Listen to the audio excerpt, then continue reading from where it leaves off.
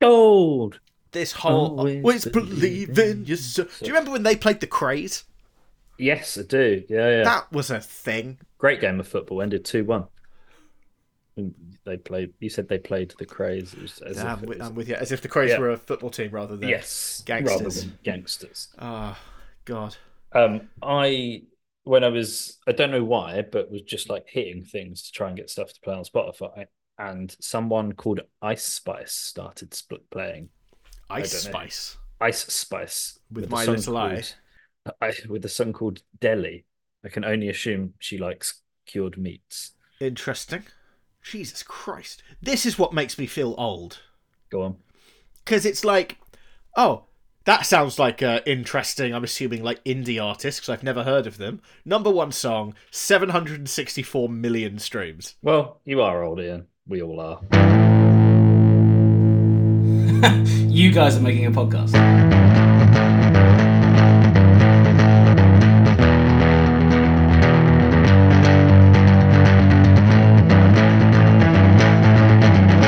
No one asked for this. So welcome to the podcast nobody asked for with me, Ian Harries. And me, Graham Jones. And this is the podcast where we argue about our top three lists of a topic that nobody asked us to talk about. And this week we are figuring out our top three films and TV shows of 2023, which, Graham, is the fifth time we have recorded a wrap-up of the year episode. It is, you're right. But listeners, I hear you screaming into your headphones or car stereos, or if we've given to this on vinyl, some kind of like weird rotoscopic vinyl machine. You've only done 4 of these episodes. Fantastic use of rotoscopic, by the way. Thank you. I don't even know if that's a real word. I don't even. It felt like it was, and that's the important thing. Old school gramophone, wax cylinders. That was a thing at one point, right? Rotoscoping is an animation technique, but who needs to know that? It felt like it should have worked. You said it with enough confidence that I believed you, so, you know. To be fair, again, I mean, don't get me wrong, I'm hoping employers or anything like this aren't listening to this. If you Google what I say most of the time, it's bullshit said with confidence. That's why I play fantasy football. That's all that is. Yeah, fair. Play, sometimes succeed, but usually lose. But yes, listeners, who are still, I'm assuming, screaming and shouting into their wax cylinders, you've only released 4 of these episodes. Nice bit. Thanks. And that would be correct. Mm. This is the 4th wrap-up episode, but we recorded this episode already. And due to a series of technical fuckwittery, Yeah, let's go with that. basically, the computer I used to record stuff from spontaneously broke. Still in the process of getting that fixed, which is great. And we just tried to... We've used this as a verb before, I believe. We tried to scrap heap challenge it. And bodge together a method for us to record. And it did not work. It didn't work. We were one of those like Hell's Angels looking fellas on Scrap Heap Challenge, floundering in the pond where everyone else was speeding off in their speedboats made out of old bathtubs and fridges, and we were in a wicker basket at the bottom of the pond. And that's where nobody wants to be. So this is obviously a tough one, because, you know, how do you recapture lightning in a bottle, Graham? Well, you know, this isn't the 2023 wrap up. This is just a tribute. I mean, you've got to believe it. I wish you were there. Well, that's just a matter of opinion. It is a matter of opinion. Oh, God. Good God. You gotta love it.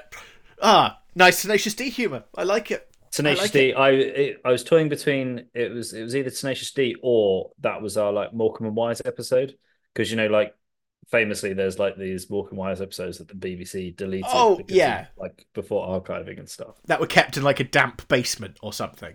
Yeah. Yeah. Or So one someone's of attic. one of the two. So this is a tribute to the damp basement recording.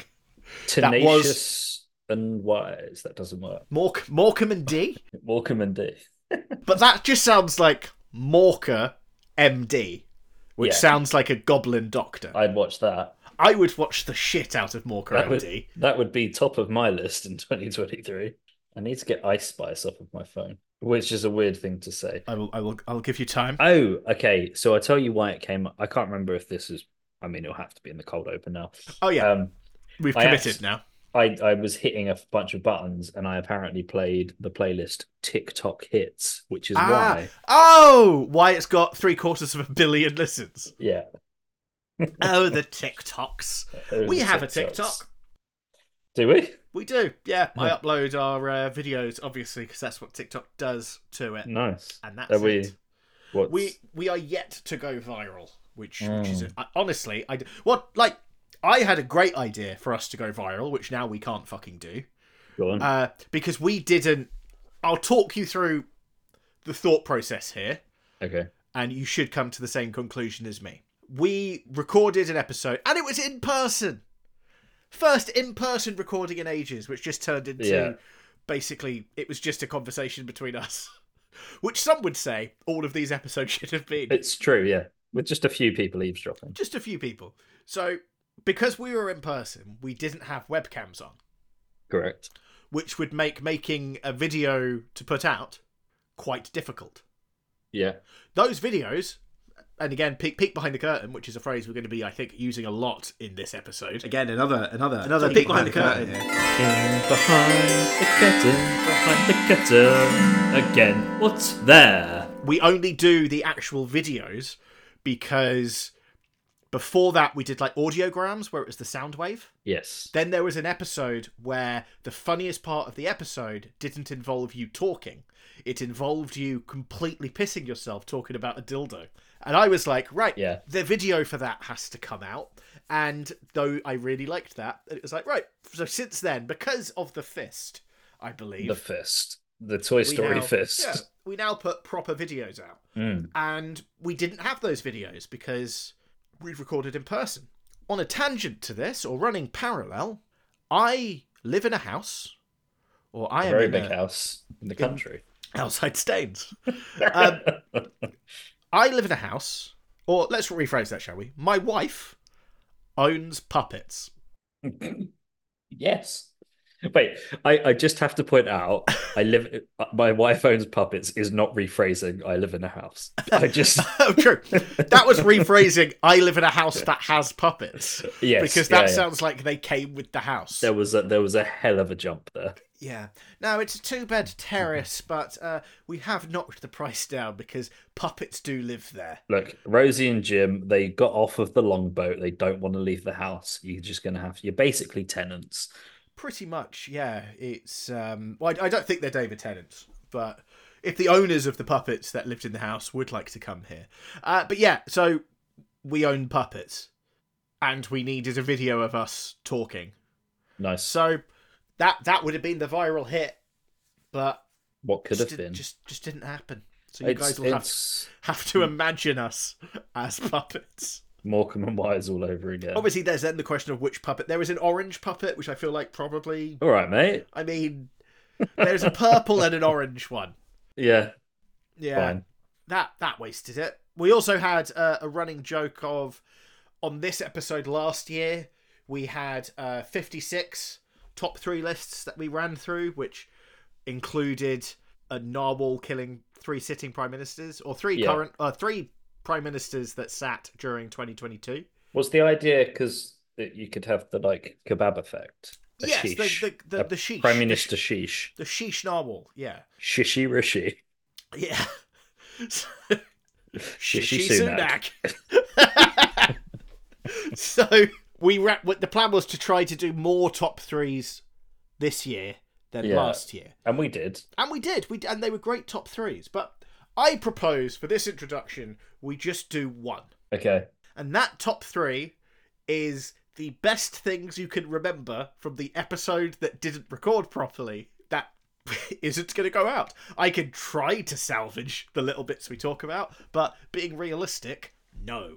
It would be a hell of a Patreon, wouldn't it? It would be Patreon exclusive. Like, if you could manage to... It would be like listening to fucking, like, World War II Wind Talkers or something. Like, trying to crack... Like, you'd have to put it through some kind of fucking Enigma machine or imitation game it. For me, there was one standout. The number one on the list of things we missed, Yeah. or we talked about before, is clear for me. The other two, not so much. Okay. What definitely makes my list is your top 3 eras of your child. Yes. Well, your top 3. You have a 9-month-old I son. have what? Yeah, a 9-month-old son. So now Yeah. he has been out more than he's been in, Yes. and you had your top 3-month segments, Yes. which I found very funny. Yeah, and they also correlated with the holidays that Yes. You know what? Specifically, then, the fact that those eras correlated with the holidays you took last time. Yeah, that's fair. That was a good part.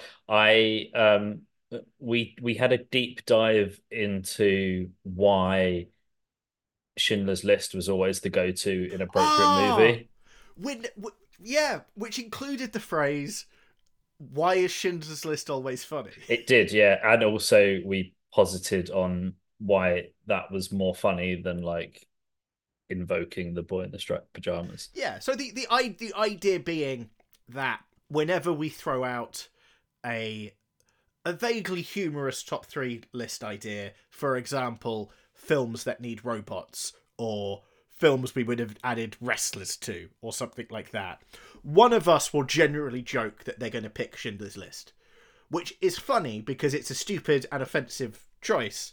But I think the idea was, it's so obviously the incorrect answer. It's okay to joke about and an incorrect answer. Yeah. But the joke doesn't land with other inappropriate movies.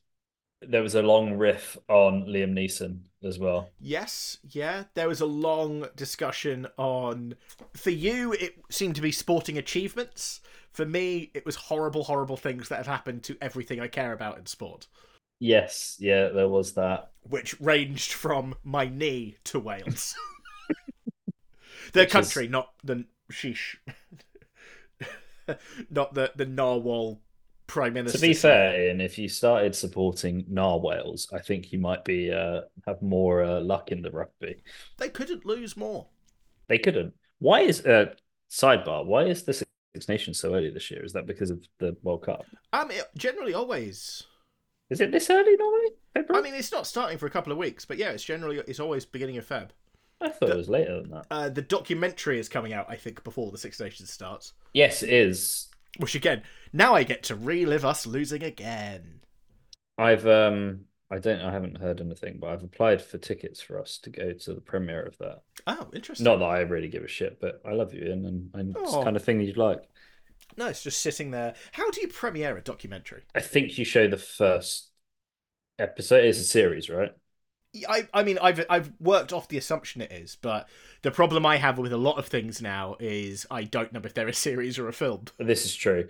Well, that's going to make this wrap up a bit confusing for you. Well, that's why we had to practice. This is true. Maybe Wales should do that. So yeah, I think I the only reason I remember is I think there was a thing when the like the most recent Stranger Things premiered in London, and I'm fairly sure they did like the first 2 episodes. So it was like a 2 hours kind of worth of screenings. I've been to a TV. It wasn't really a premiere because it was explicitly showing the first episode. Yeah. So it was Peter Capaldi's first episode as Doctor Who, and it was a Q&A with him, Jenna Coleman, and I think Stephen Moffat. But one of the first times I bumped into Peter Capaldi, which is nice. Almost literally, because we rounded a corner at the same time from different directions. Nice. And then we talked. I think I talked about that very anecdote on the podcast, and then the week afterwards, me and you bumped into Peter Capaldi in London. Oh yeah, we did. During COVID, but you could tell it's him from the eyebrows and eyes. Yeah. It's clear. Where were we? I don't know why I fucking remember this. We were walking down towards the Maple Leaf. Ah, yes, we were. I don't remember if that was where we were going, but it was down that little stretch. Was it when we went to watch the NFL afternoon? No, because I met you there because you nearly beat that guy up. Well, you didn't beat him up, but you nearly squared up to that guy. Defending my honour. But I was a little bit later than people because that's why I went and got so my it seat. wasn't then. It was a different time. Who knows? Yeah. Yeah, good old Pete. Hope he's doing well. Fun times. Any other picks for favourite parts of the episode I was going to hear about? I'm trying to think of what. There must have been some more tangents. My memory is terrible. So I could tell you my number one because I'm still thinking about it. Go on. So I'm not going to say what the episode title is going to be. Yes. Because off the back... Oh, off is the it back the of, end? Yeah, so off the back of one of my choices, I mentioned that one of our favourite podcasters, Harley from the Fundamentals, is we're trying to figure out when he can come on and do an episode, and that he had a great episode idea. And then, for absolutely, given that this is not a phrase I use, and I don't know why, for some reason, I use the phrase, Harley's my boy. Yeah. Or Harley's our boy. Harley's our And then boy. there was an awkward pause of, why have we said that? Why is this a phrase? And to be fair... But then we is. doubled down. We doubled down. We did double down. We doubled down on the double down. And now we're this is like in Rocky 4 where they remember the montage from Rocky 3. So this is a quadruple down on a double down. Yeah. I wonder if that is salvageable. Just I mean it was only 30 seconds. Maybe drop it in here. If it's salvageable. Fundamentals. Our boy Harley, who I know listens to this, and we are figuring out when we can find time to record with you. Because you are our boy, as Ian mentioned. Just picking up when you're saying doubling down. Or actually, I think I say doubling down. Do you remember the double down burger at KFC? I was literally just about to say a quadruple down on a double down sounds like a secret order at KFC.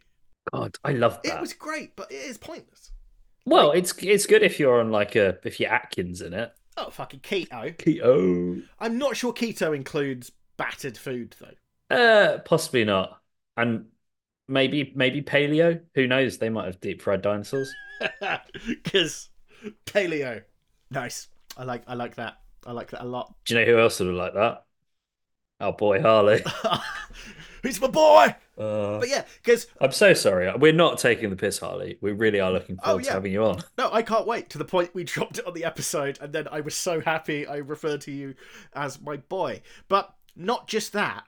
It was such a weird thing that... And I'm gonna use certain statements here that, for comic effect, I need you to know are 100% true, but I will not be explaining them because I find that funny. And deep down, this podcast is just for us.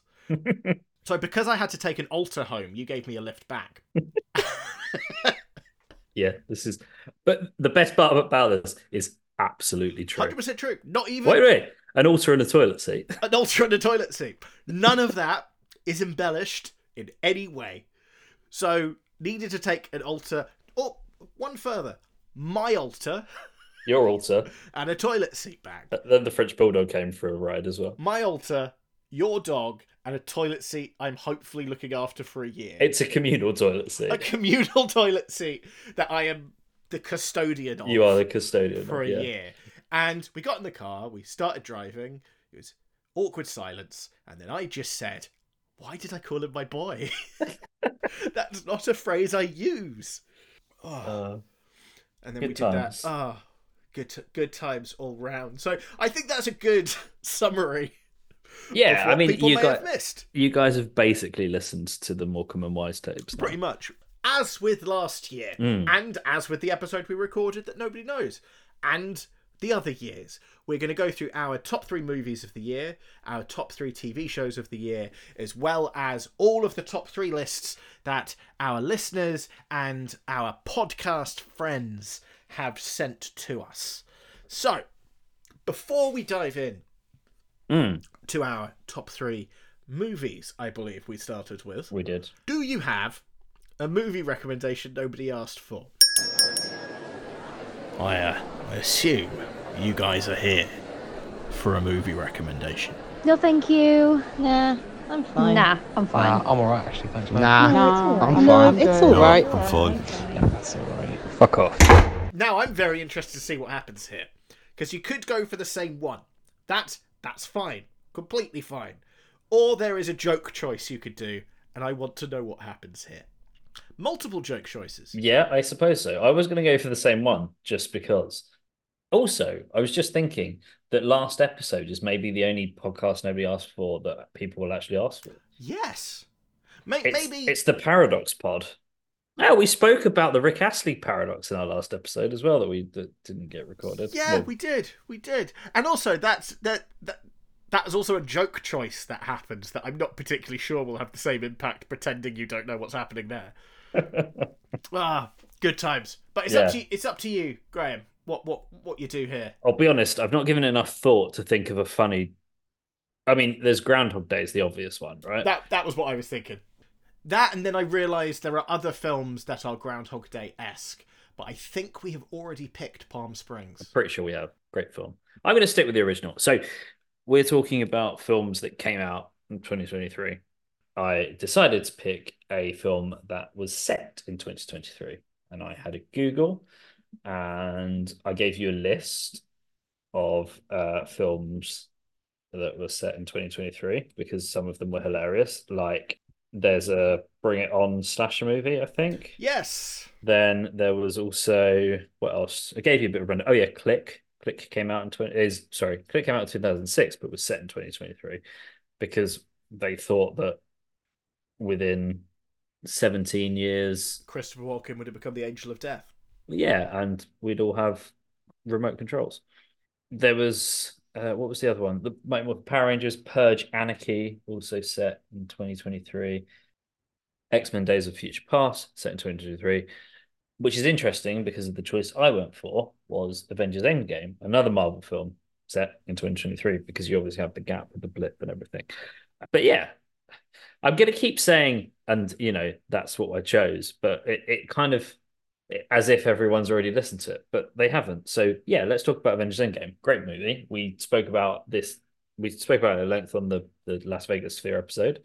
Mm-hmm. Because I thought you might say we talked about it at length on the podcast no one will listen to, and it's like, mate, we can't do a whole episode like this. Remember when it's just us reminiscing? Oh, and then then there was that. No, so we so we spoke about it on the Las Vegas Sphere episode because of the big portals thing, and it's a great film, and it marks the end of me. The end of me. It hopefully not.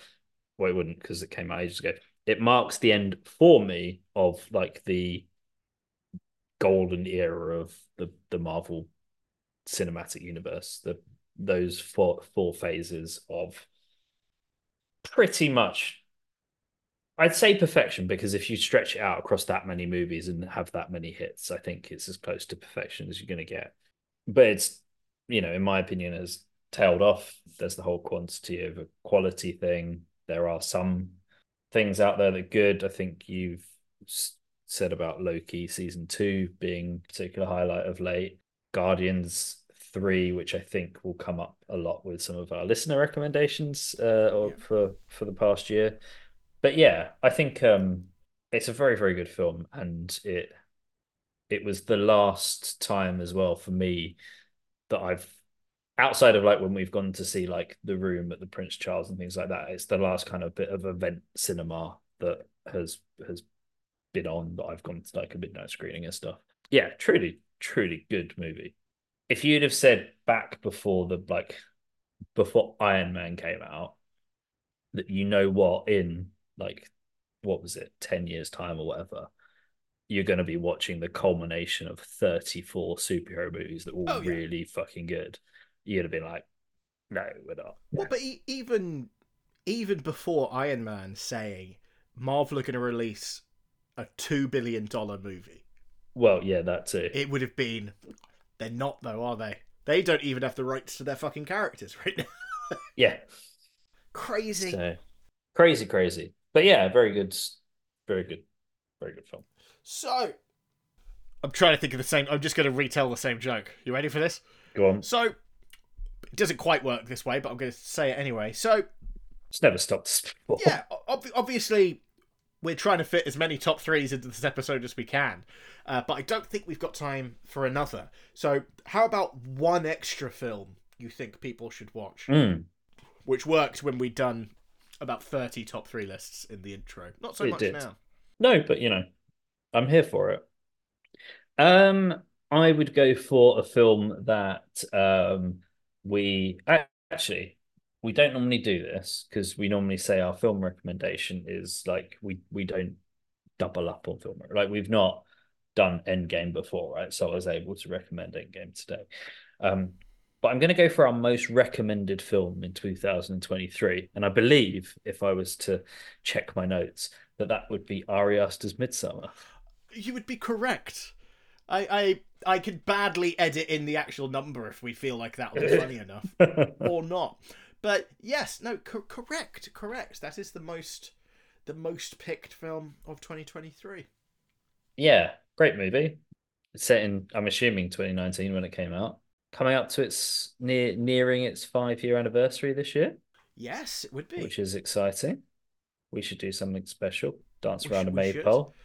Kill a bear.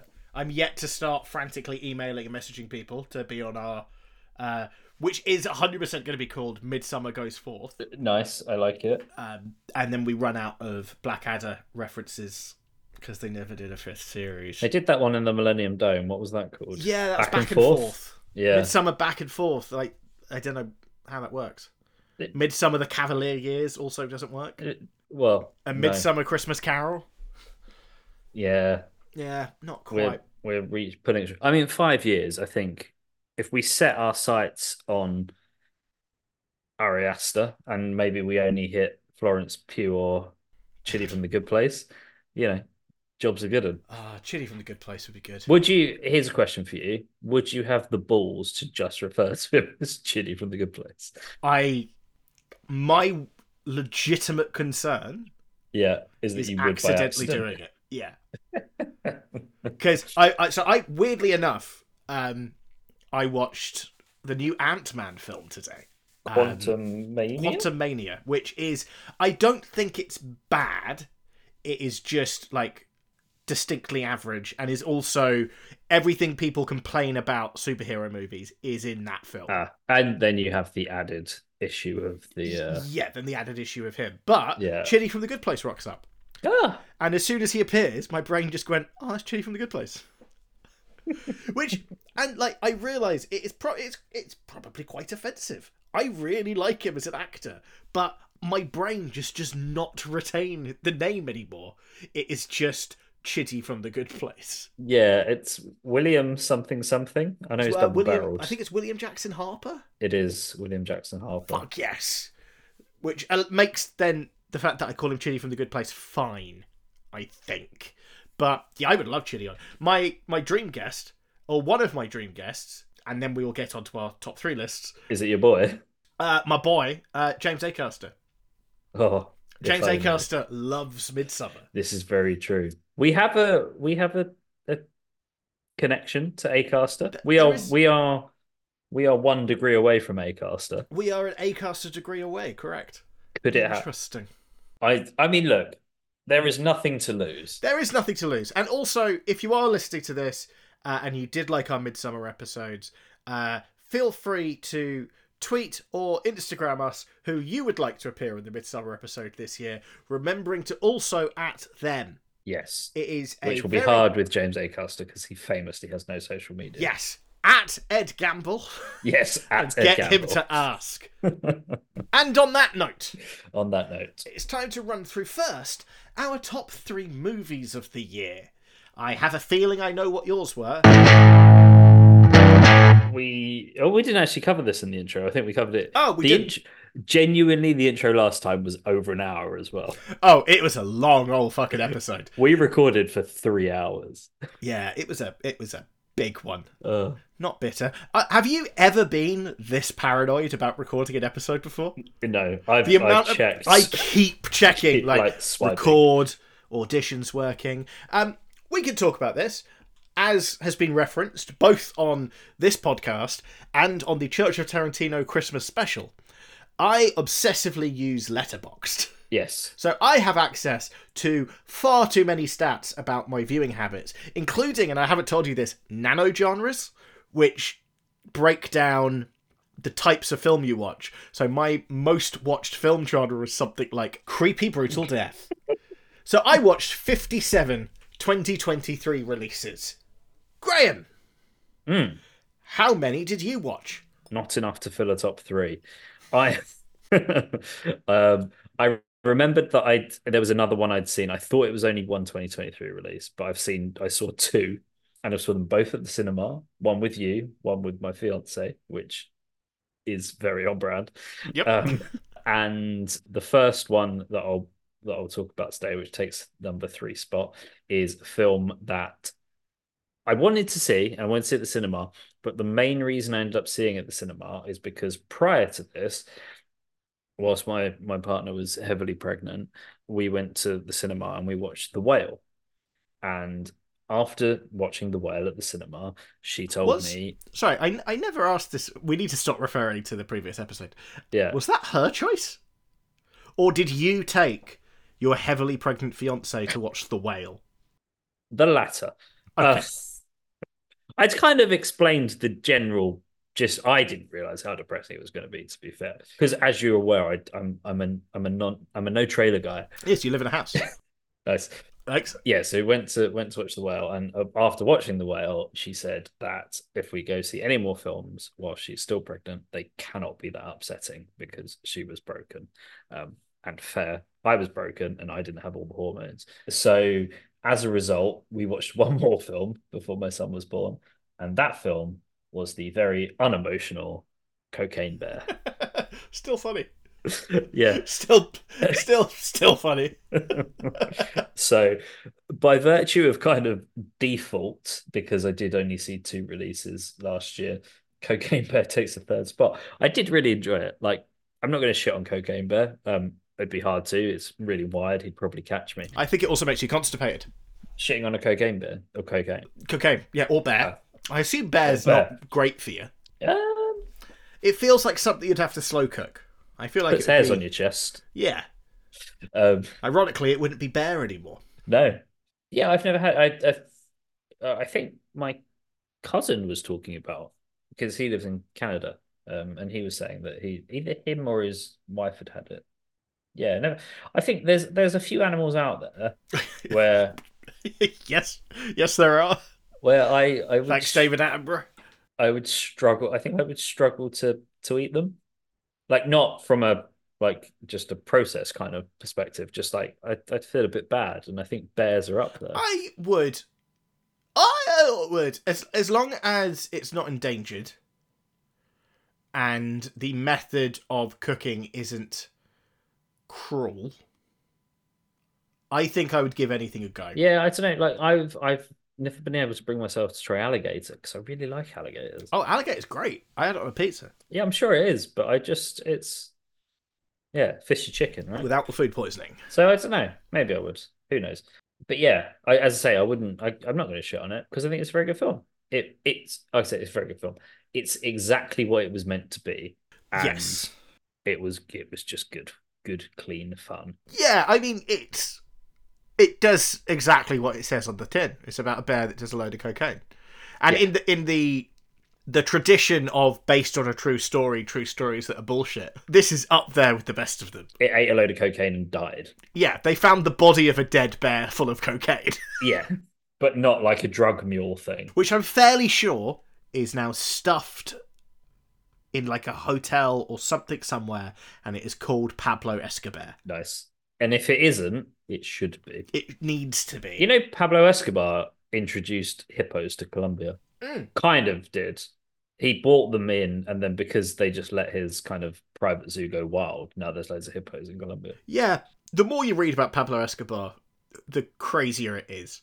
Because like he lost like 5%, like a percentage of his money every year to rats. Yeah, because they just kind of because he had so much money, he had just have it around, or would lose some money because they'd bury it and then lose it. Just forget where it is. So there is still probably a load of Pablo Escobar's money buried in a fucking jungle somewhere. There needs to be some kind of like Goonies-esque Pablo Escobar search party film.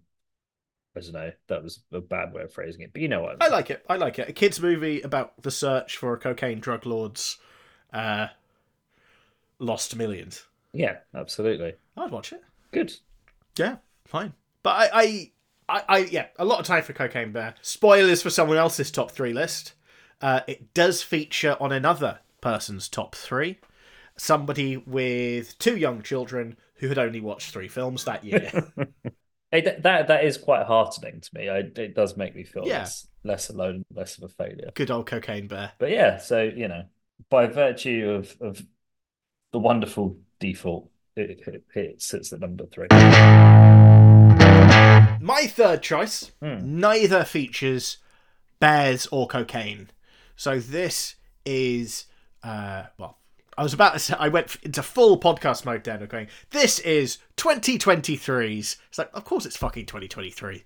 That's the whole point of this episode. So this was, I found out about this film because it was one of Empire magazine's top films of the year, and I hadn't even heard of it. So I thought, you know what? Let's give it a go. So that is Past Lives. Past Lives is fucking incredible. So it is written and directed by Celine Song, and it is her first film as well, which is fucking insane. And stars... I mean, it stars a lot of people, but the one that really matters is Greta Lee, who is the main character and gives one of the performances of the year, but did not win the Golden Globe, which doesn't set it up for the Oscar glorying I was hoping she would get. But all I can say is Greta Lee gives one of the best leading performances I have seen in a very, very long time.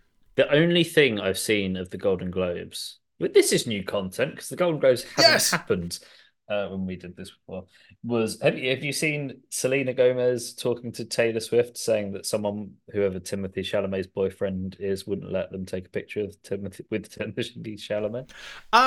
No, I didn't. I did see Selena Gomez holding her head in her hands at the awful opening monologue. Oh, I didn't see that. It's like offensively bad.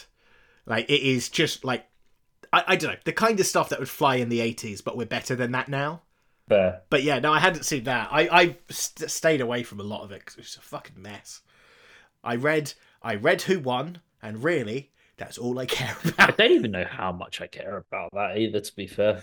No, I mean, I only care if one is really, really wrong so I can complain about it, because that's the kind of miserable bastard I am. Yeah. But Greta Lee did not win, which is a shame, but she was nominated. I'm assuming she's going to be nominated for an Oscar, as she should, and I think she should win. Because this film is, like, it kind of grabs you emotionally in areas you didn't know you had and doesn't let go. It's one of those. That's a really, like, I don't know, you managed to make something that was quite kind of heartfelt and poignant sound really pervy. Yeah.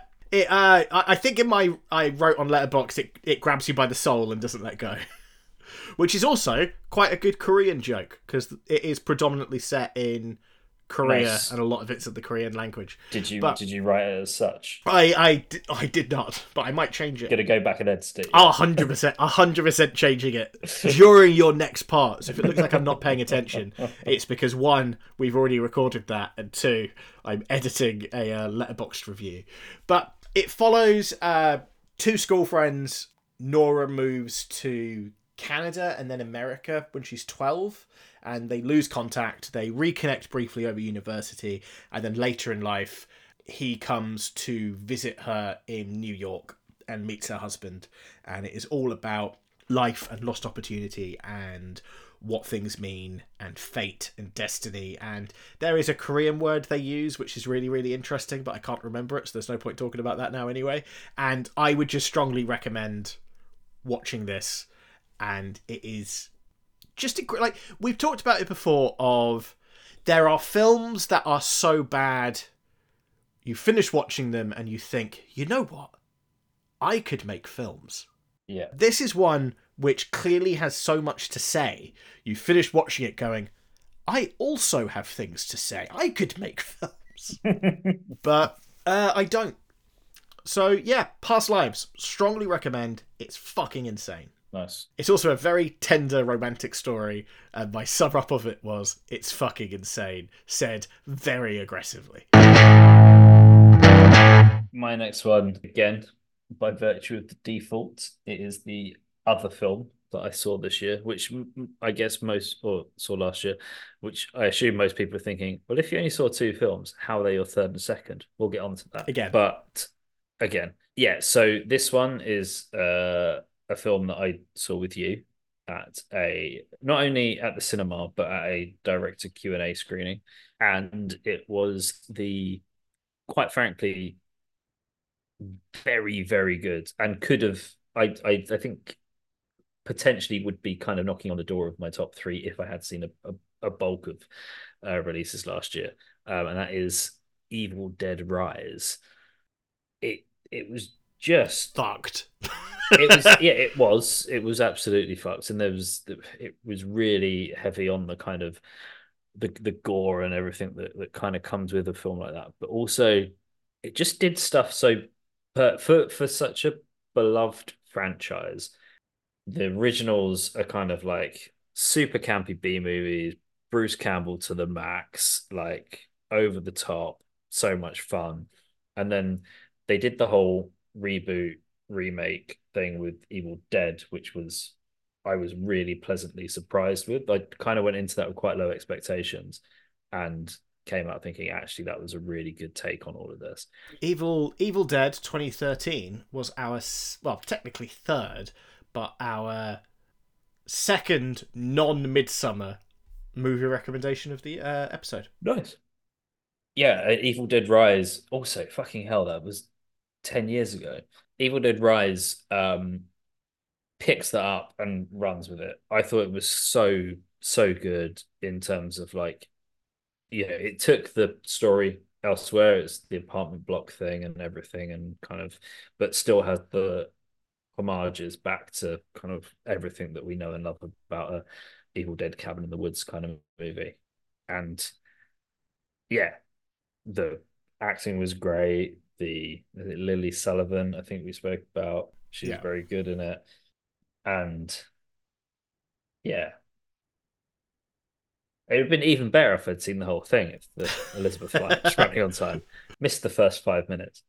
Yeah, like I was slightly worried you weren't going to be able to make it in. And then during the last 5 minutes that cycled back to the first 5 minutes, I had to lean in and just kind of go, that was at the beginning of the film.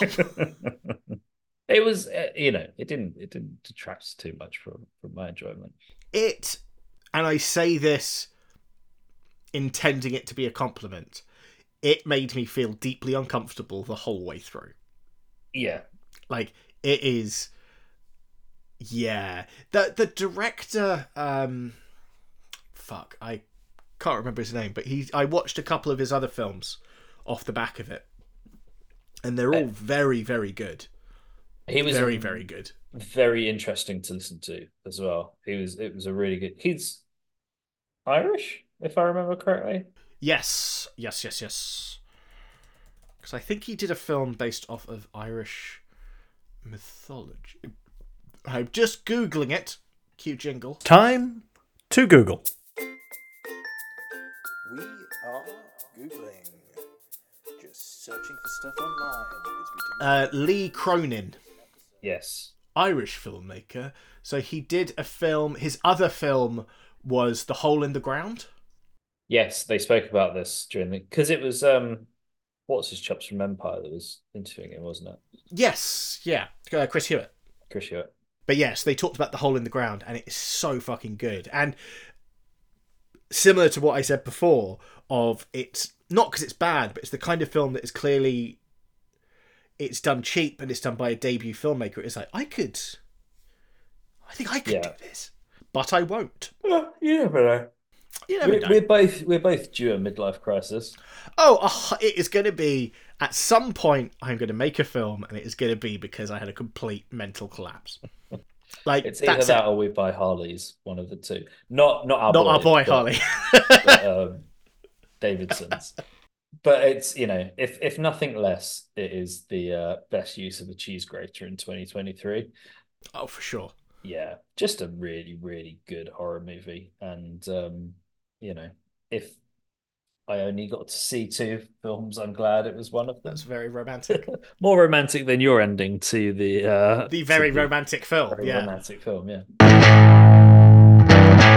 Okay, my second choice. And again, this joke won't land a second time, so I'll just explain to you the joke. I did a whole song and dance setting up as if this was going to be referencing Barbieheimer and all of those fucking good things and hinting that it was going to be Oppenheimer. But in actual fact, my second film is Godzilla Minus One, which I watched the morning of the recording that didn't work. And I would like to apologise to Barbie. Barbie was third on my list and unfortunately was thrown down the pecking order a little bit by Godzilla, which is a strange phrase. Barbie, I do sincerely think is a really, really important movie, and I think everybody should watch it. I think it has a very important message and morals aimed at an age group where it often isn't, but it should. And it's also very funny, and everybody in it is great. Godzilla, though, is one. It has so, and you can, fucking hell. Godzilla minus one has a lot of heart. It is a very big kaiju, I think is the word. Yes. He'd have a big heart. Yeah, he would. It was fucking massive. It feels like we've rehearsed this, doesn't it? It does. But passive-aggressively rehearsed it. Yeah. Like, could you imagine like giving Shakespeare like this as if you know exactly what the other guy's going to say? Yeah. That is the question. Oh. Whether the slings and fucking, fuck, mate, you know what? Fuck your arrows. Yeah. Fuck your outrageous fortune. Remember Denmark? Yeah. Are you just frantically, I don't know, no, that's 10 Things I Hate About You. That's not actual Shakespeare. That one's The Lion King. So Godzilla Minus One is starts in 1945 and it covers a couple of years in end of war and then post-war Japan. And Godzilla as a character was originally created as a comment on post-war Japan. So it's bringing it right back to kind of its origins. I'm also finding myself answering questions you asked last time. So it sits outside of all of the other kind of Godzilla films as its own individual entity. And it follows this disgraced kamikaze pilot and his friend / partner. It's a very strange living situation, to say the least. And then Godzilla surfaces. And it is a proper look at Japan after the war and all of the issues they had there. And it's insanely good. Just as both the actual kind of character study bits of it and the drama of someone feeling like they've let themselves and their family and their country down. Like a proper look into that. But then also the action stuff involving the giant 100-foot tall lizard monster is also really good. And Kaiju, sorry. The 100-foot tall kaiju is also very good. What it isn't, as a man in the cinema discovered, is a film for children. So I messaged Graham and I posted on our Instagram and Twitter that a man was sitting in the front row with his clearly very young child. How long do you think he's going to last during this film? And the answer was between 10 and 15 minutes. Red flag 1, the film. Discussing what a kamikaze is to a child is not a conversation for the age that child was. 2, there was a trailer for an anime about jazz, and the dad was pointing out the subtitles. And it was like, yeah, if you're having this discussion now, don't think this is for you. And they stayed through the first scene or section of the film, which was about 10 minutes. And then as soon as that ended, and I think the thought process was, it's not just the first scene that's in Japanese, they left very, very quickly. Well, tell a lie. They left and then came back and then left again with their stuff. So I think they left trying to see if they could get a refund. When that was approved, came back, got their stuff and left. Nice. But incredible film. I watched it mainly, it popped up on a lot of people's top 3 lists of people whose opinions on films I begrudgingly respect. So I thought, fuck it, let's give this one a go. I didn't ask this, new question. What's the -1 about? Is that something that's pertinent in the story, or is it just the name of the film? So the actual answer, because the director had obviously been asked it before, Yeah. post-war Japan was at 0. It had been broken down, and it had been, it was in ruins, both politically and economically, and quite literally. So Godzilla appearing took it into minus numbers. Okay. So that's where the -1 comes from, which is a fairly decent answer. Yeah. And then Shin Godzilla we just saw him from the knees down, or? Yeah, it was like the mum in Tom and Jerry. I personally prefer Achilles Godzilla, where you just see the back of his ankle. Yeah. Yeah. I'm halfway through my screenplay for Cock Godzilla. Yeah. Yeah, I'm going to star as well. Oh dear. First choice, Graham. And this is a joint one. This is a joint one. So I'll introduce it. You can do the spiel. As we did last time. As we did last time. So we're a well-oiled machine. So well-oiled. Pause there. I couldn't tell if that was a joke or not. Unfortunately not. Just really, really tired, Ian. We got this, mate. We got this. Just TV next. Yeah, so as I mentioned earlier, I've seen 2 films in 2023. I've already picked them. You're thinking, why is he picking a number 1 film that he has not seen? The reason I'm picking number 1 film that I haven't seen is because I have seen the previous in the series, and it is the film that probably one of my favorite films, and also the only film I've seen in the cinema multiple times. I actually saw it 4 times on release at the cinema because it was that good. And therefore, I have every faith that this would have been my favorite movie in 2023. I still haven't had the chance to watch it. I'm hoping. I have a business trip coming up, which means flying without a 9-month-old child, which we may be able to bring back the films I watched in a plane jingle. Hooray! Because I'm going to try and get through as many as possible. And then actually, when I get back, I'm taking a train up to the north of England, which is about 3.5 hours as well. So I can get another one in that, and maybe even 2 films. So by the time, probably 2 episodes time, I reckon my film count for this year will be, I'll be well ahead of last year. Anyway, all that aside, it's Spider-Man Across the Spider-Verse because, yeah, it looks fantastic. I love the first one. My only Spider-Man intake of 2023 was Spider-Man 2 on the PlayStation 5. 100%ed it the other day. Great game. Congratulations to you and your Spider-Man. That was another running joke we did. That was another running joke, yeah. Spider-Man and Co. Sounding like a group of lawyers. There's a cool thing. I don't know if you've played Did you play the second Spider-Man game, Miles Morales? Yes. So I played Spider-Man. I played Spider-Man Miles Morales. I haven't played Spider-Man 2. Okay. So in Miles Morales, and it's also in the Spider-Man 2, you can get Spider-Verse suits in them, and it changes the animation. Yes. So good. That's another thing. I love the animation in the original. There's more of it. But yeah, Ian, you take it away because you've actually seen this film. Yeah, it was all right. No, so Spider-Man Across the Spider-Verse is my number 1 film of the year. It is, like, what I didn't realise as well is it's from relatively inexperienced film directors. Okay.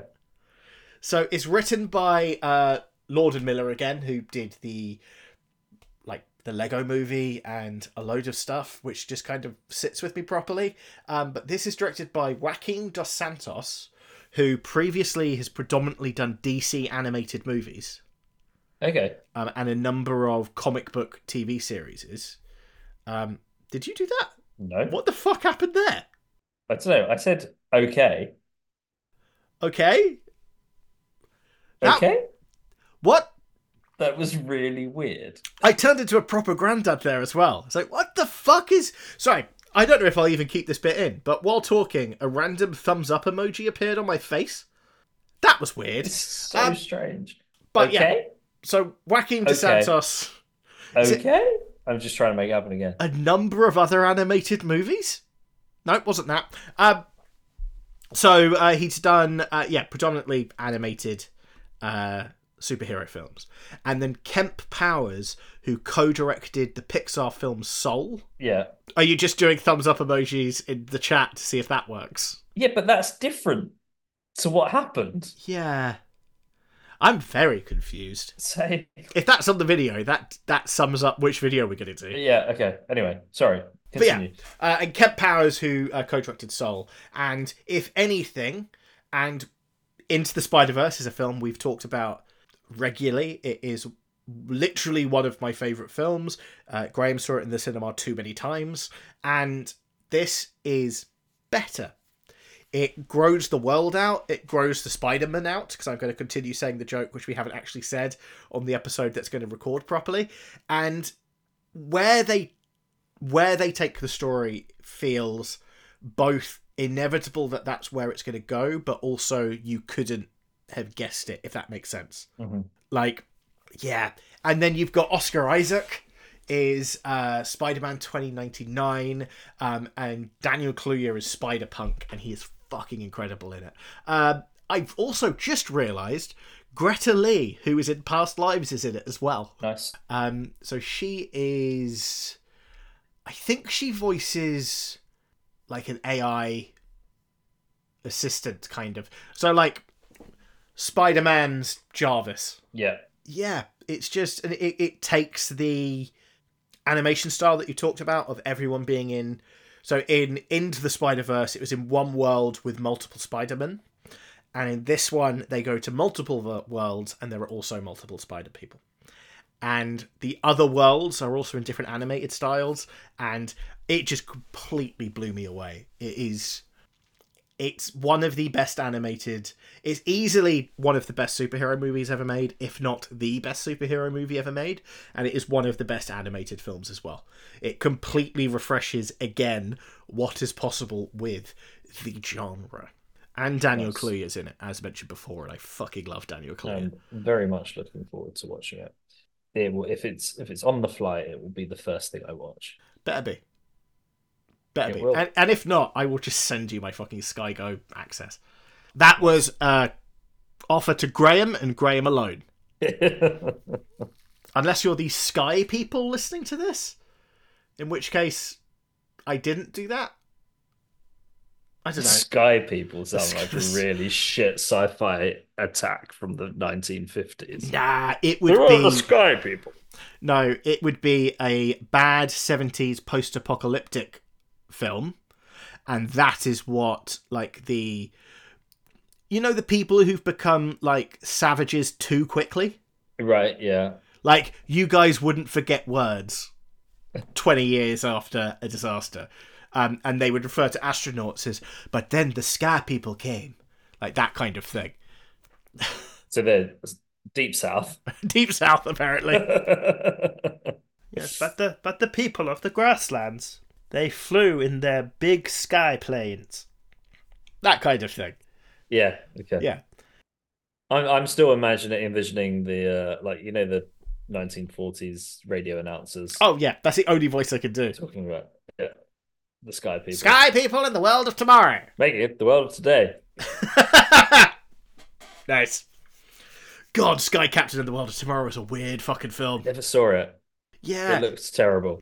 They CGI'd somebody very famous in as the villain at the end, but who's been dead for ages. Oh, really? Yeah, I want to say like Orson Welles or someone like offensively like, oh, if people actually watch this film, they would be offended. I mean, he'd be also not very well if he was dead. Oy!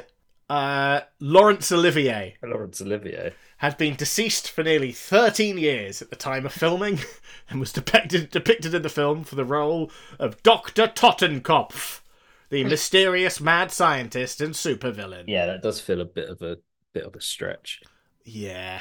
I mean, it was bad enough when they did it in Star Wars. And... Yeah, but like at least they were related to the film, right? They were related to the film. There's Like- an element of fan service, and you'd imagine that they probably would have liked. They would Yeah. probably wanted it. But it would be It, like it wasn't like Laurence Olivier was Snook or whatever his name was. yeah, it's not like there was a romantic comedy and they CGI'd Carrie Fisher into it. Yeah, Like it was just spoiler alert. fuck up. Sorry for those who haven't seen Notting Hill. And those were our movie choices, but obviously we were sent a load of people's top 3 lists. Tons of them. Have you Tons of people them. not got better things to do? No, and I am now going to run through all of the top 3 lists. And if Graham is quiet while I'm doing this, it's definitely not because I recorded this part later. So, to continue, at definitely the same time as I recorded the previous sentence, 2 Cents Critic had 3 Guardians of the Galaxy 3, 2 Joyland, which I will be honest, I haven't actually heard of, and 1 Oppenheimer. Bitches with Beards, which one of my favouritely named. Favouritely? That's not how you fucking phrase that. Bitches with Beards, which is one of my favourite names for a podcast. Daniel had Oppenheimer, The Colour Purple, and the number 1, which my wife will be very happy about, The Eras Tour. Max from Bitches with Beards had Across the Spider-Verse, The Holdovers, and Bottoms. Our good friend at the Church of Tarantino, cue jingle. It's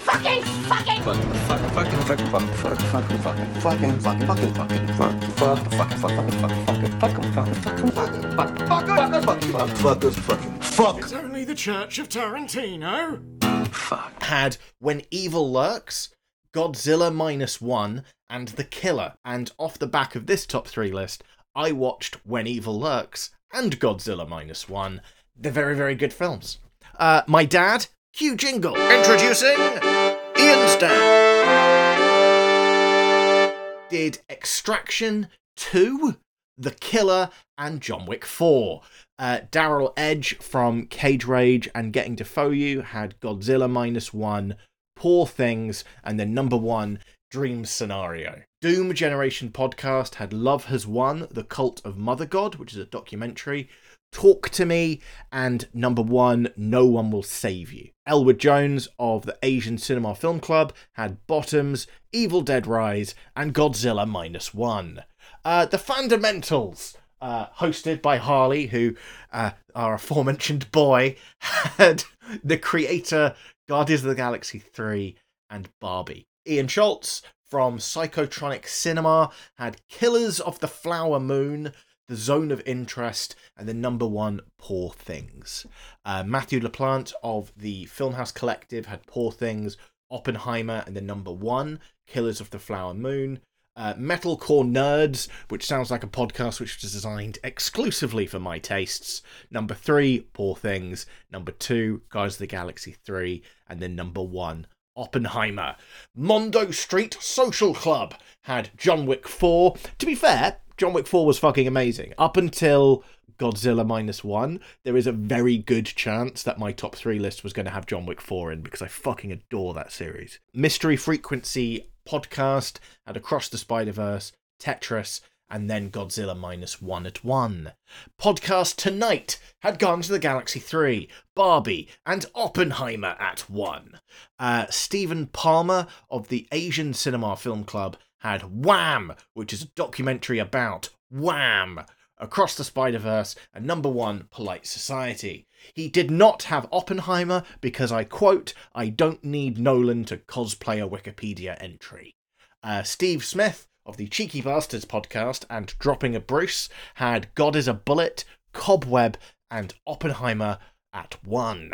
Stu World Order had John Wick 4, Guardians of the Galaxy 3. I'm going more and more into, like, drive time radio chart show voice here.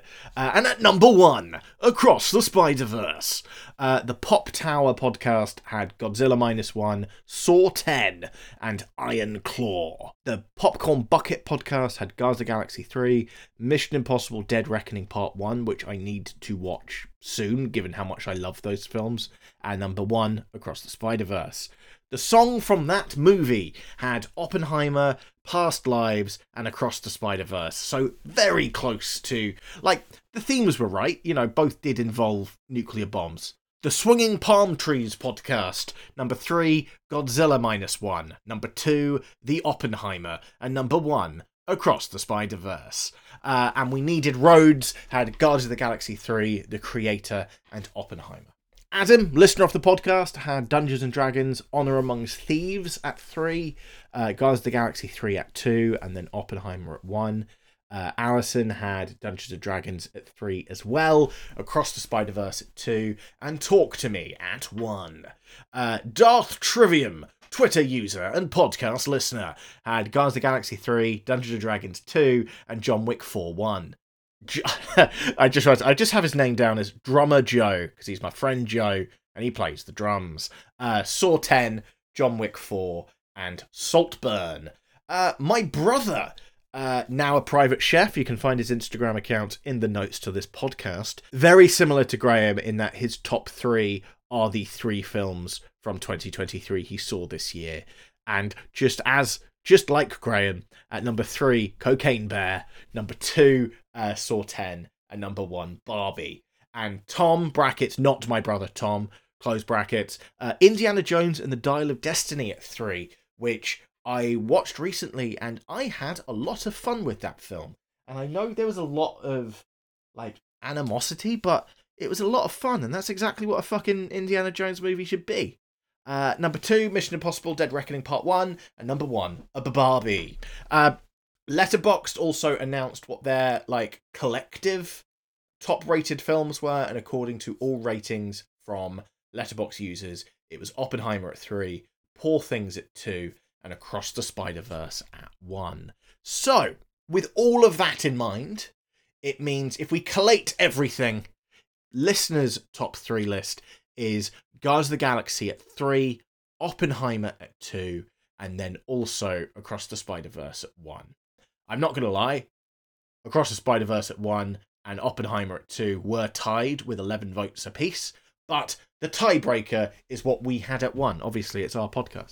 And now on to TV shows. Graham, who has been here the whole time. TV shows.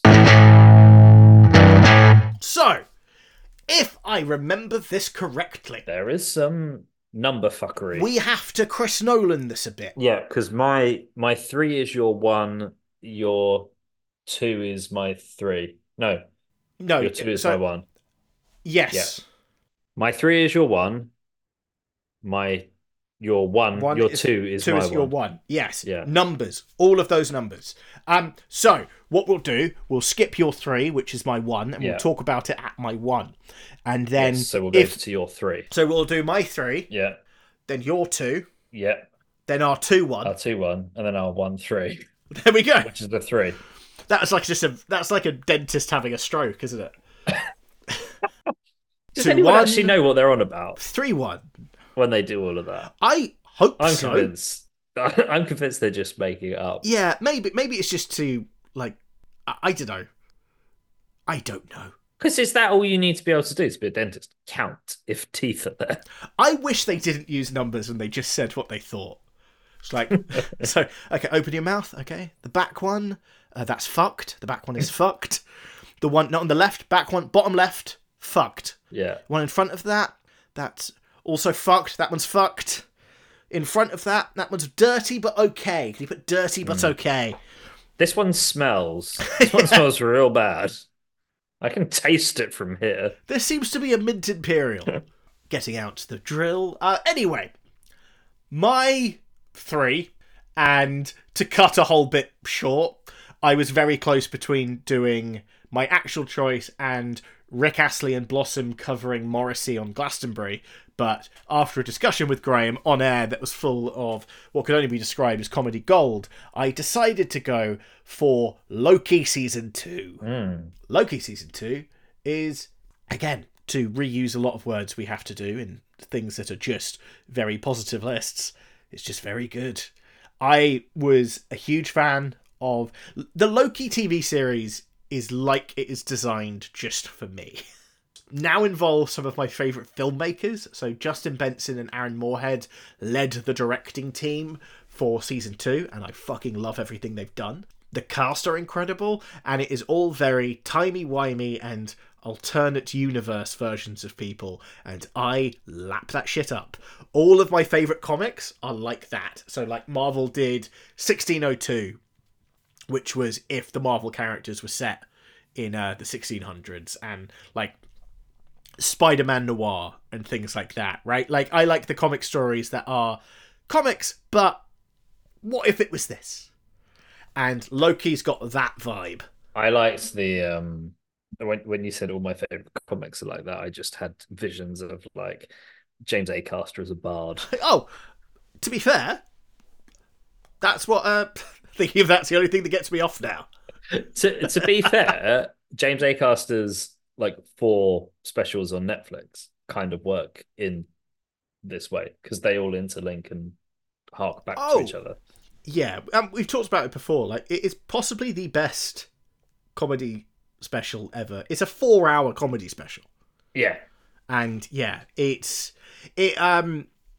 as with a lot of games, like very good games and very good films, it ruins other versions of it for me. Oh, without a doubt. Like, you and can't. It's Yeah. so well executed. Oh, it's genius. And I can't remember if I sent it to you, him on Mark Maron. Oh, I thought you were going to talk about the Richard Herring one. Oh no, but yes, that was the Mark very Maron funny. one's Yeah, good. where they go proper like inside baseball with it and Yeah. talk through. Yeah, it's fascinating for people who are interested into it.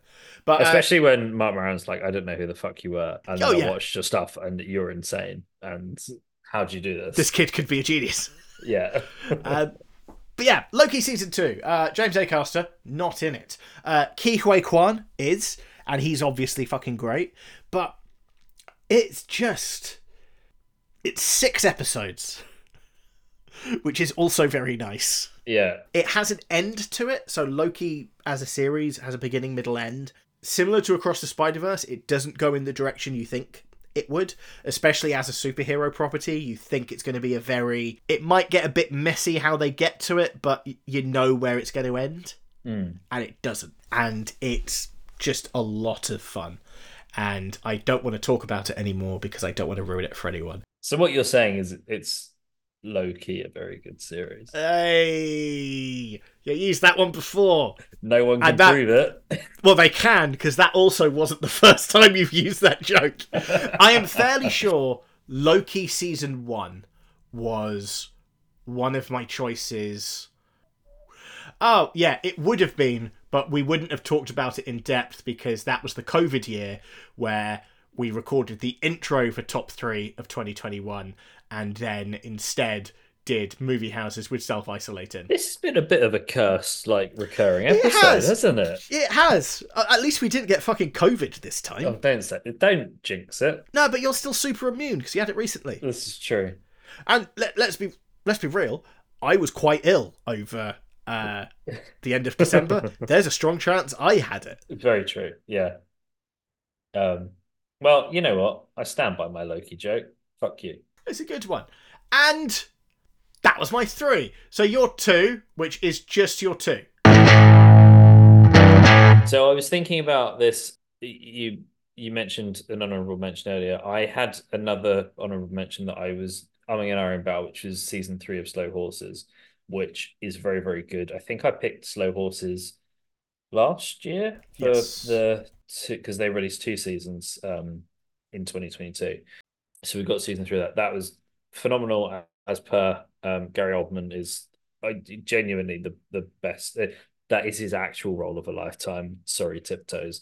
I've gone with something slightly different, and it's because A, we're not going to get another series of it, and B, it is a unique sitcom that deserves talking about. And I think a lot of people like it, but I don't know. We haven't spoken about a huge amount. Anyway, it's Derry Girls, season 3 of Derry Girls, which I thought was very, very good and very, very funny in general, like the other series of Derry Girls have been, but particularly very well wrapped up, a very good finale, deals with everything that, and the fact that Derry Girls manages to be hilarious, heartfelt, kind of, emotional at times, but against the backdrop of a really kind of serious awful thing happening in the Troubles in Ireland, and the way that it manages to kind of wrap all of that up with the backdrop of like the Good Friday Agreement and everything.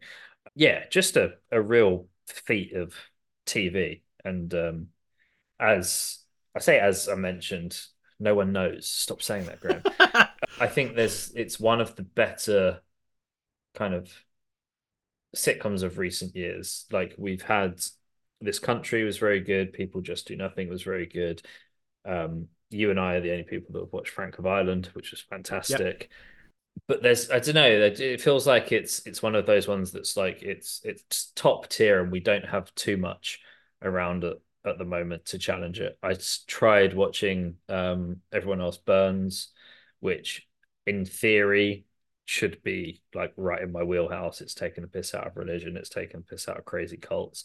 Simon Bird's in it, who is very funny, but doesn't quite hit the mark. Friday Night Dinner is another one that I really, really enjoyed. That's a bit of a comfort watch for me. I watched a lot of that towards the end of COVID and lockdowns and stuff.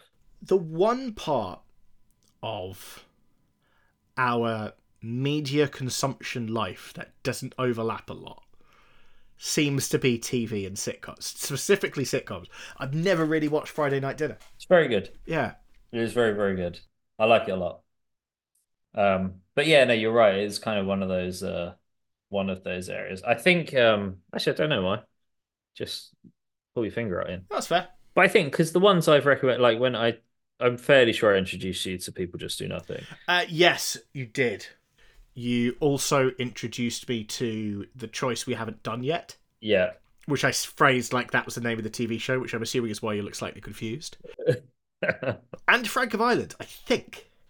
Yeah. Or we both listened to the same podcast episode that recommended it. I think possibly. I think I maybe beat you to the punch in watching it and told you had to watch it because it was brilliant. But oh god, it is very good, isn't it? Yeah. I actually think I might rewatch that because it must have only been 4 or 6 episodes, something like that. Also, completely my wheelhouse, that the end of the final episode is the beginning of the first. Yes. I can't exactly remember how, but it is a fun. I strongly recommend everyone watches it and plays the great game of Is That a Gleason? Yeah, because more often than not, it is. But yeah, Derry Girls is just it is phenomenally good, and Liam Neeson rocks up in the final episode. So yeah, there's a reason to watch it. It's the other thing that's quite funny is just the like 30-somethings playing school kids, but also carrying it off.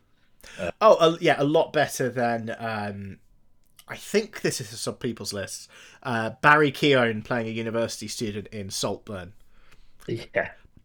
Doesn't. And what did you work. Text me about one in a NFL thing that you watched the other day who was in his 40s playing fucking 20-year-olds? So it's called American Underdog on Netflix, and it is so generic a sports movie biopic. It's nearly like very few changes and it would become a parody.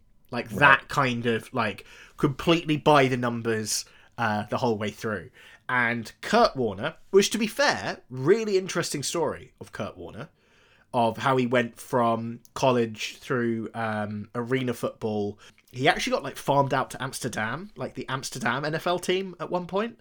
Okay. Which they didn't cover in the film, but how he stuck with it and was real American, blah, blah, blah, blah, blah, and then ended up playing for in the NFL. Spoilers for something that actually happened fucking ages ago. You took out the sky, people. Yeah. I'm trying to remember what his fucking name is. So Kurt Warner in the film, at the beginning of the film, is 21. Right. And he's played by the guy who plays Shazam and was in Chuck. Yes. That guy. The one who was against the writer's strike.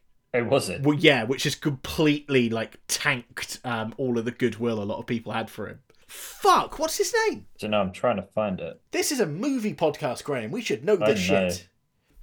I could give you a load of... He was in Thor 2, taking over from the guy who was in Once Upon a Time.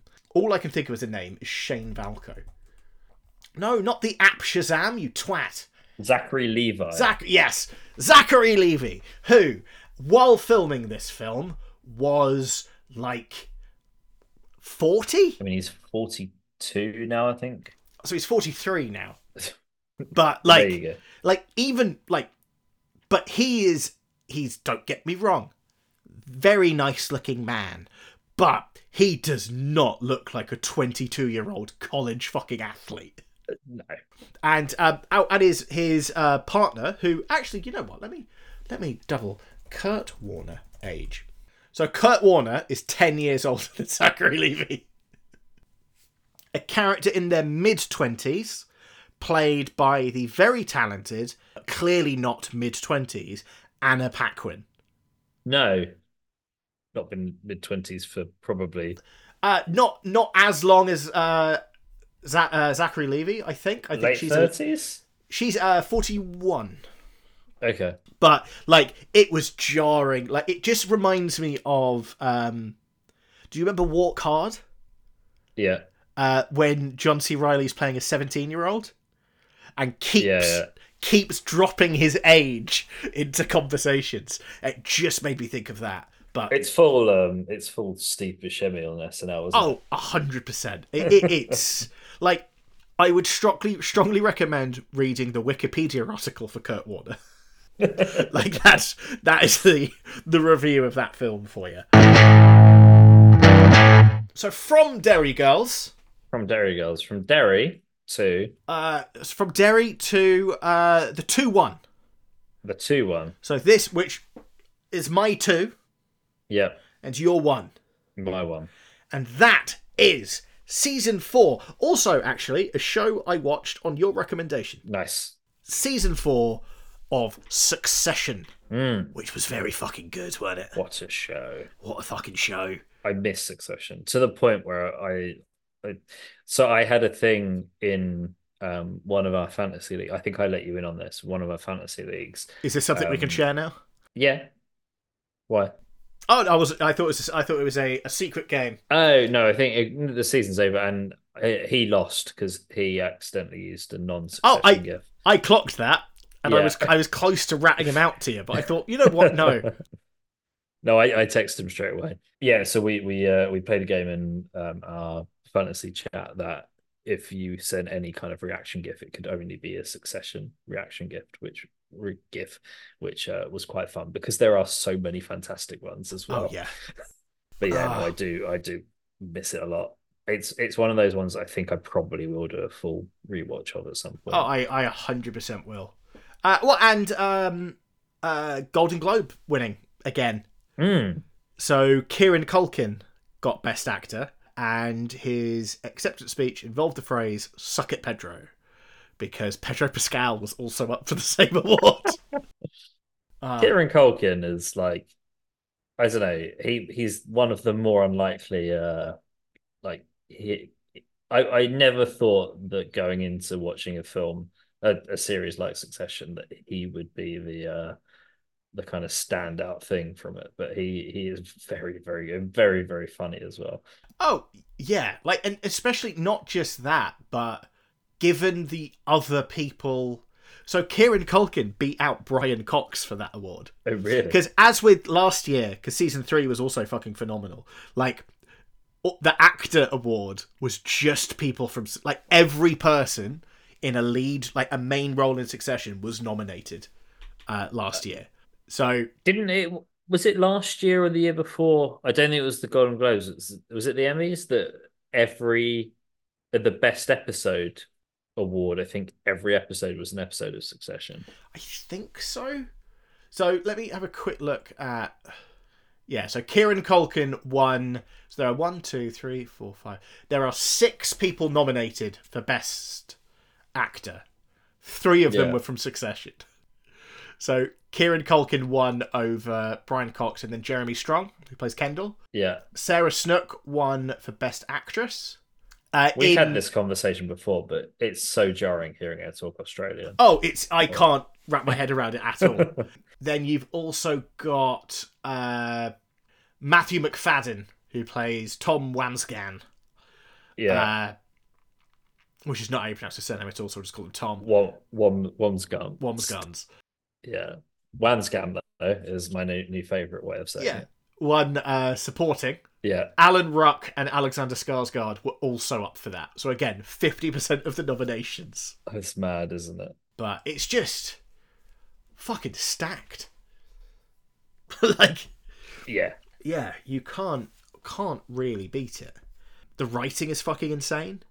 Alexander Skarsgård as well, you know, he might not be Daddy Skarsgård, but he's getting there. Yeah, but he's also like he is phenomenally good at it, and it's a really interesting one as well. It's kind of classic HBO bringing like a character that was kind of on the periphery being really central to essentially the outcome of the show.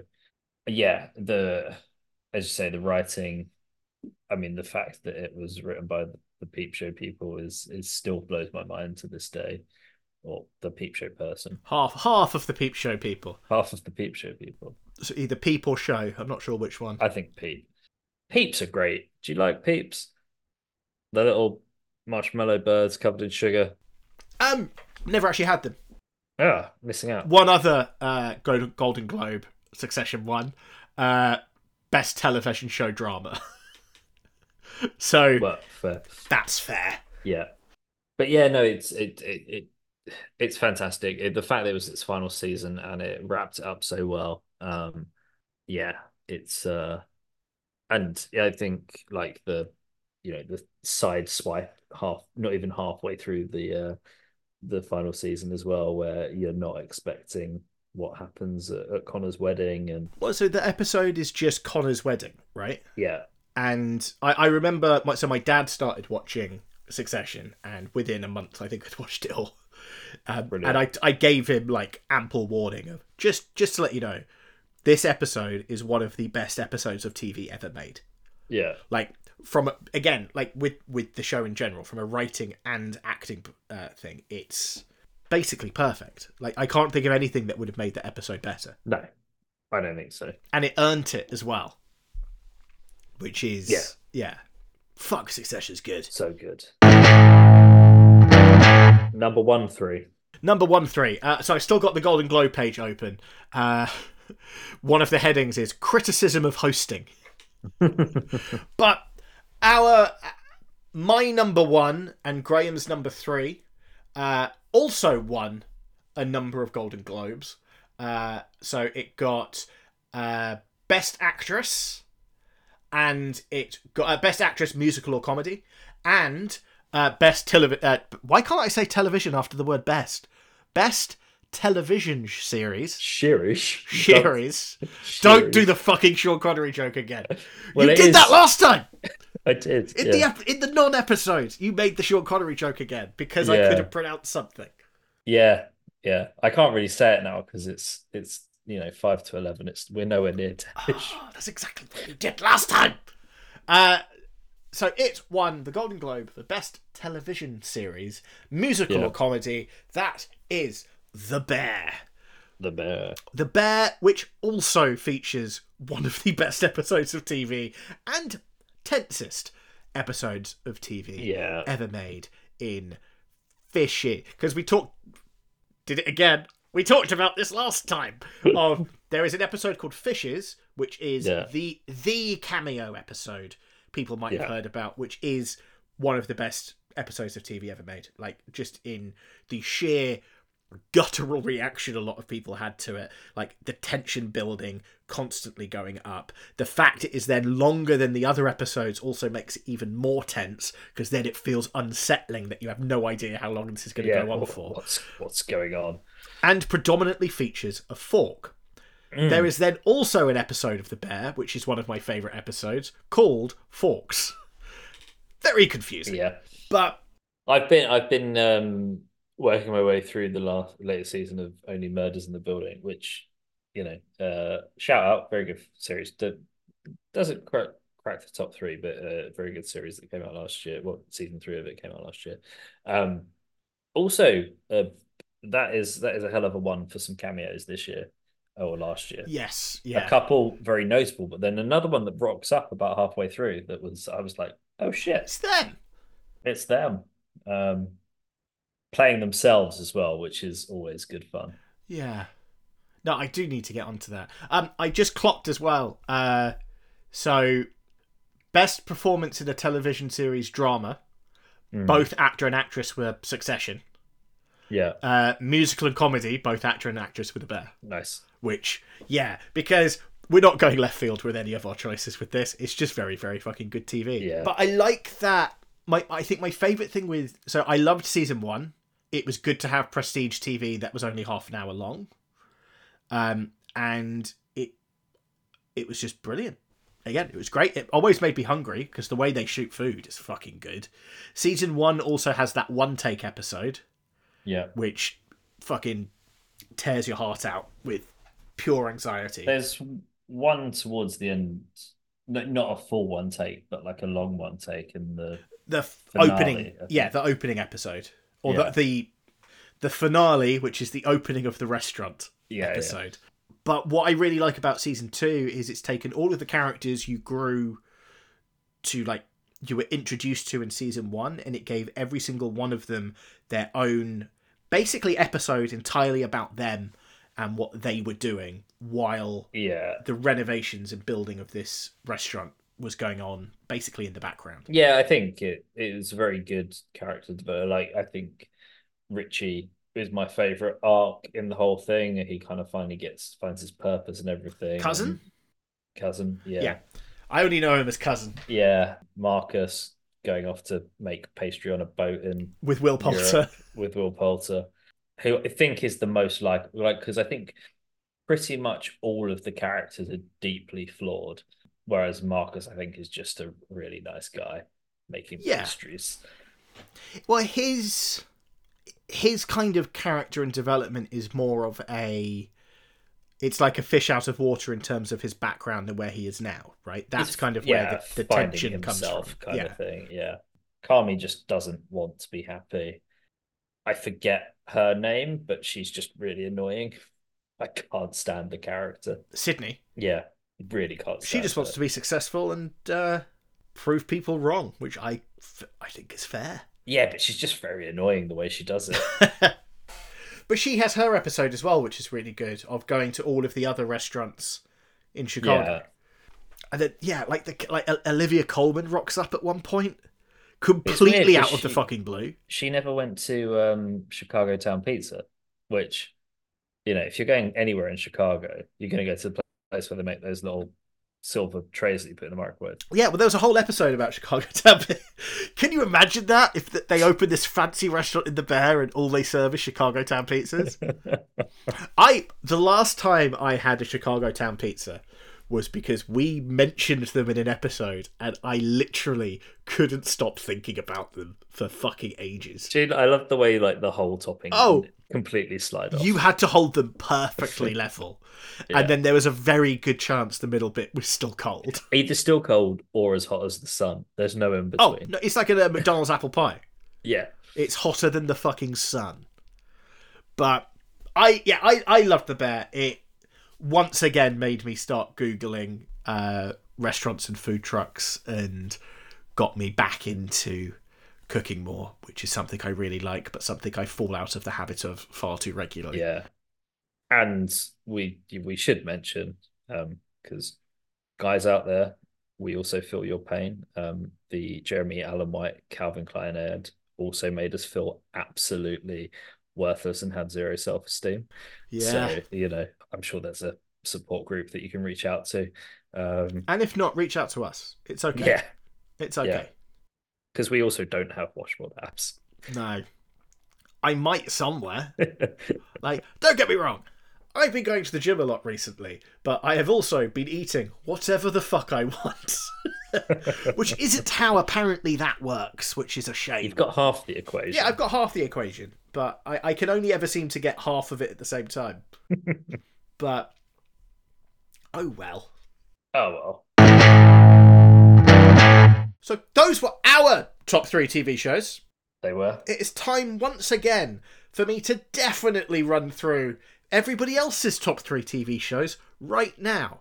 But I'll be really quiet. Yeah, I'd prefer if you're just quietly in the background, Graham, rather than interrupting throughout. 2 Cents Critic had The Last of Us at 3, Loki at 2, and Succession at 1.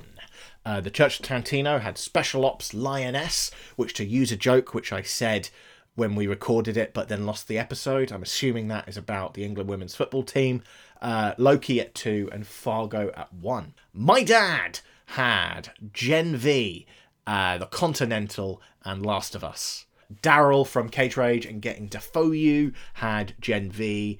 I Think You Should Leave with Tim Robinson, which I only started watching this year, and it is fucking good. And The Bear. I'd obviously seen parts of I Think You Should Leave with Tim Robinson, but it was predominantly reaction memes and the odd sketch that found its way to Instagram via TikTok. Elwood Jones of the Asian Cinema Film Club had The Idol, brackets, Just a Jaw-Dropping Car Crash, close brackets, Painkiller, and The Bear.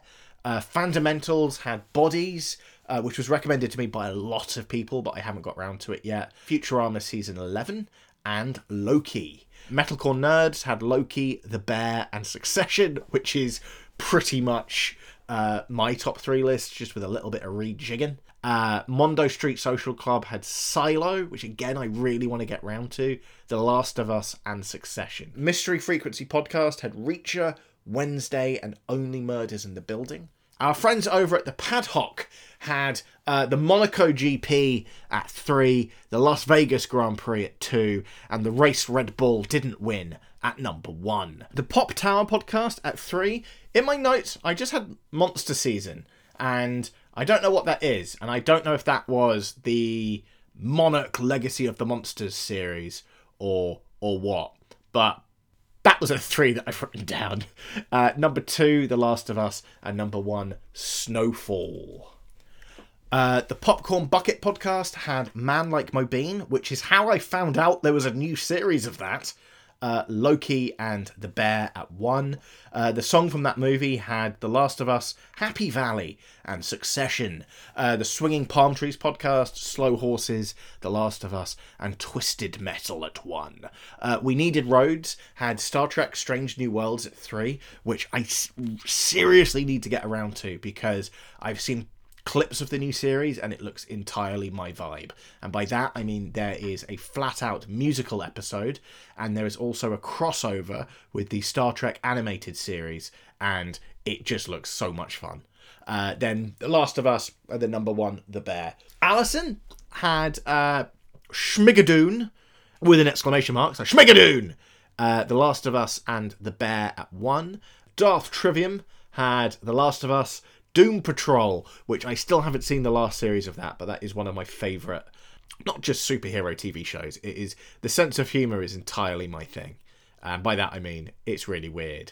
And number 1, The Witcher. Joe had The Last of Us, Yellowstone, and Wednesday. Dynasty Champion Sham had Beef, The Bear, and Succession. And Tom had Sex Education, Star Trek Strange New Worlds, and number 1, The English, which again I haven't actually got around to, but I really want to, because Emily Blunt is amazing. And that means, from our combined listener top 3, is Succession at 3, The Bear at 2, and then The Last of Us at number 1. So those were everybody else's TV shows. I did good, I think. You did. It was great. I don't think it was as if I had recorded that while editing this later, because the turnaround of this episode is going to be, and I quote, what I can do. Yeah, this is going to be our first ever, might drop whatever day of the week episode. Yeah, like this, as soon as I'm done with this, it's coming out. It's going to be 6 p.m. on a Friday. Oh, yeah, who the fuck knows? If it comes out in the middle of the night, somebody needs to have a word with me. Let's put it that way, shall we? To be fair, all of our episodes come out in the middle of the night, but those are scheduled. Yeah. This one is not being scheduled. This is just going to, like Godzilla -1's future nemesis, I assume, gorilla out of nowhere. So, that was the year. We have, obviously, stuff planned for you for 2024. I think it's going to be a good one. We're going to try and get some more guests on, including our boy Harley. Oh, boy. God, I hope he finds that as funny as we do. I hope so. Because we're really not taking this hard. Oh God, no. But there is a world where he listens to that and goes, "That's patronising as fuck." It's like, no. These guys are such. Well, he wouldn't say pricks because he has a very PG podcast. Those guys are scoundrels. I got if someone says it's a family podcast, I don't realise how much I swear. So on our Always Sunny episode, I was beeped out. Oh, really? Yep. Which I don't even... I remember actively not swearing at one point, which I sent you the recording of. So I'll try and drop it here because I found it so fucking funny. You told us something and neither me or Harley knew it. Yes. And it is just both of us going, oh! And I found that great. So I'll drop that here. Well, you could go down the Gleeson route for the Irish one, right? Because they're the two acting dynasties, aren't they? I very nearly broke the clean podcast thing when you said that. But I obviously also don't realise how much I swear or how much you swear because I never clocked that you swore because I assumed you were also being family friendly. I did not realise I swore, and I'll just apologise now. At some point, I'm swearing in front of your child. I already do, with the mindset that he doesn't remember anything yet because he is a small child. You have extensively talked about Chris Benoit's family suicide to him. Yes. In depth, and then the Royals, which then he threw up at. So fine with Chris Benoit. Yeah. One mention of the Royals. I've got to say it. He's got very good comic timing for a 9-month-old. A lot of time for him. But yeah, so hopefully getting more guests on. There are some good episodes in the Scratch Pad. There are. The potential, hopefully getting my dad on again, I believe, to possibly talk miniguns. But if you want access to the Scratch Pad, it's on our Patreon. So let's just wrap this up, Graham, because technically, how long have we been recording for now? So we've been recording for coming up to 2 hours. So we have technically recorded this for 5 hours. Which is content.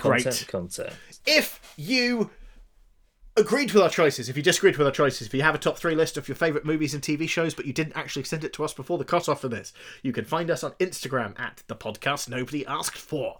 You can also find us on Patreon at The Podcast Nobody Asked For, where you become a friend of the podcast and get access to a spreadsheet that has got all of our previous top 3s on, potential ideas for future episodes, a seagull calculator so you can figure out just how many seagull you can kill in a given time, which is a reference to a previous episode, and mugs and t-shirts. And I think, just to re-pledge this, because I mentioned this on the last episode, this year I want stickers. Yes, and we will plug for Oh Hi Mark stickers on Etsy, who I've bought many a sticker off of. I'm plugging you, even though you might not help us, but we'll probably reach out to you and find out how you do your stickering. Stickers. They're great. Twitter. Nobody Asked For Pod with the number 4, same place on Facebook.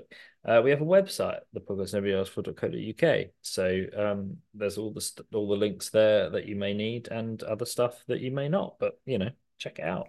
And wherever you listen to this podcast, please leave us a review. And in your review, write any future episode ideas you may have. And we'll make sure we do our best ones. Our best ones, our favourite ones, which will then be the best ones. Our top downloaded episode of 2023 was a Patreon recommendation. So the tier that they signed up to meant that they got to pick a topic and we had to do it, and it was our top downloaded episode of the year. So you too fucking could boom. Be that famous. That good. Whenever you say wherever you listen to leave a review, I always imagine in my head that someone's standing at the bus stop listening and just scrawling on every toilet cubicle I go into. Yeah. I check for podcast reviews. Yeah. Every single one. Have we had some good ones there? Some good ideas? No, but I did just have a flashback of us in Brewdog sending each other photos of the graffiti in the toilet. Yeah, I did have them. That's our life, Graham. That's the life we lead. Yeah, I wouldn't change it for the world. So.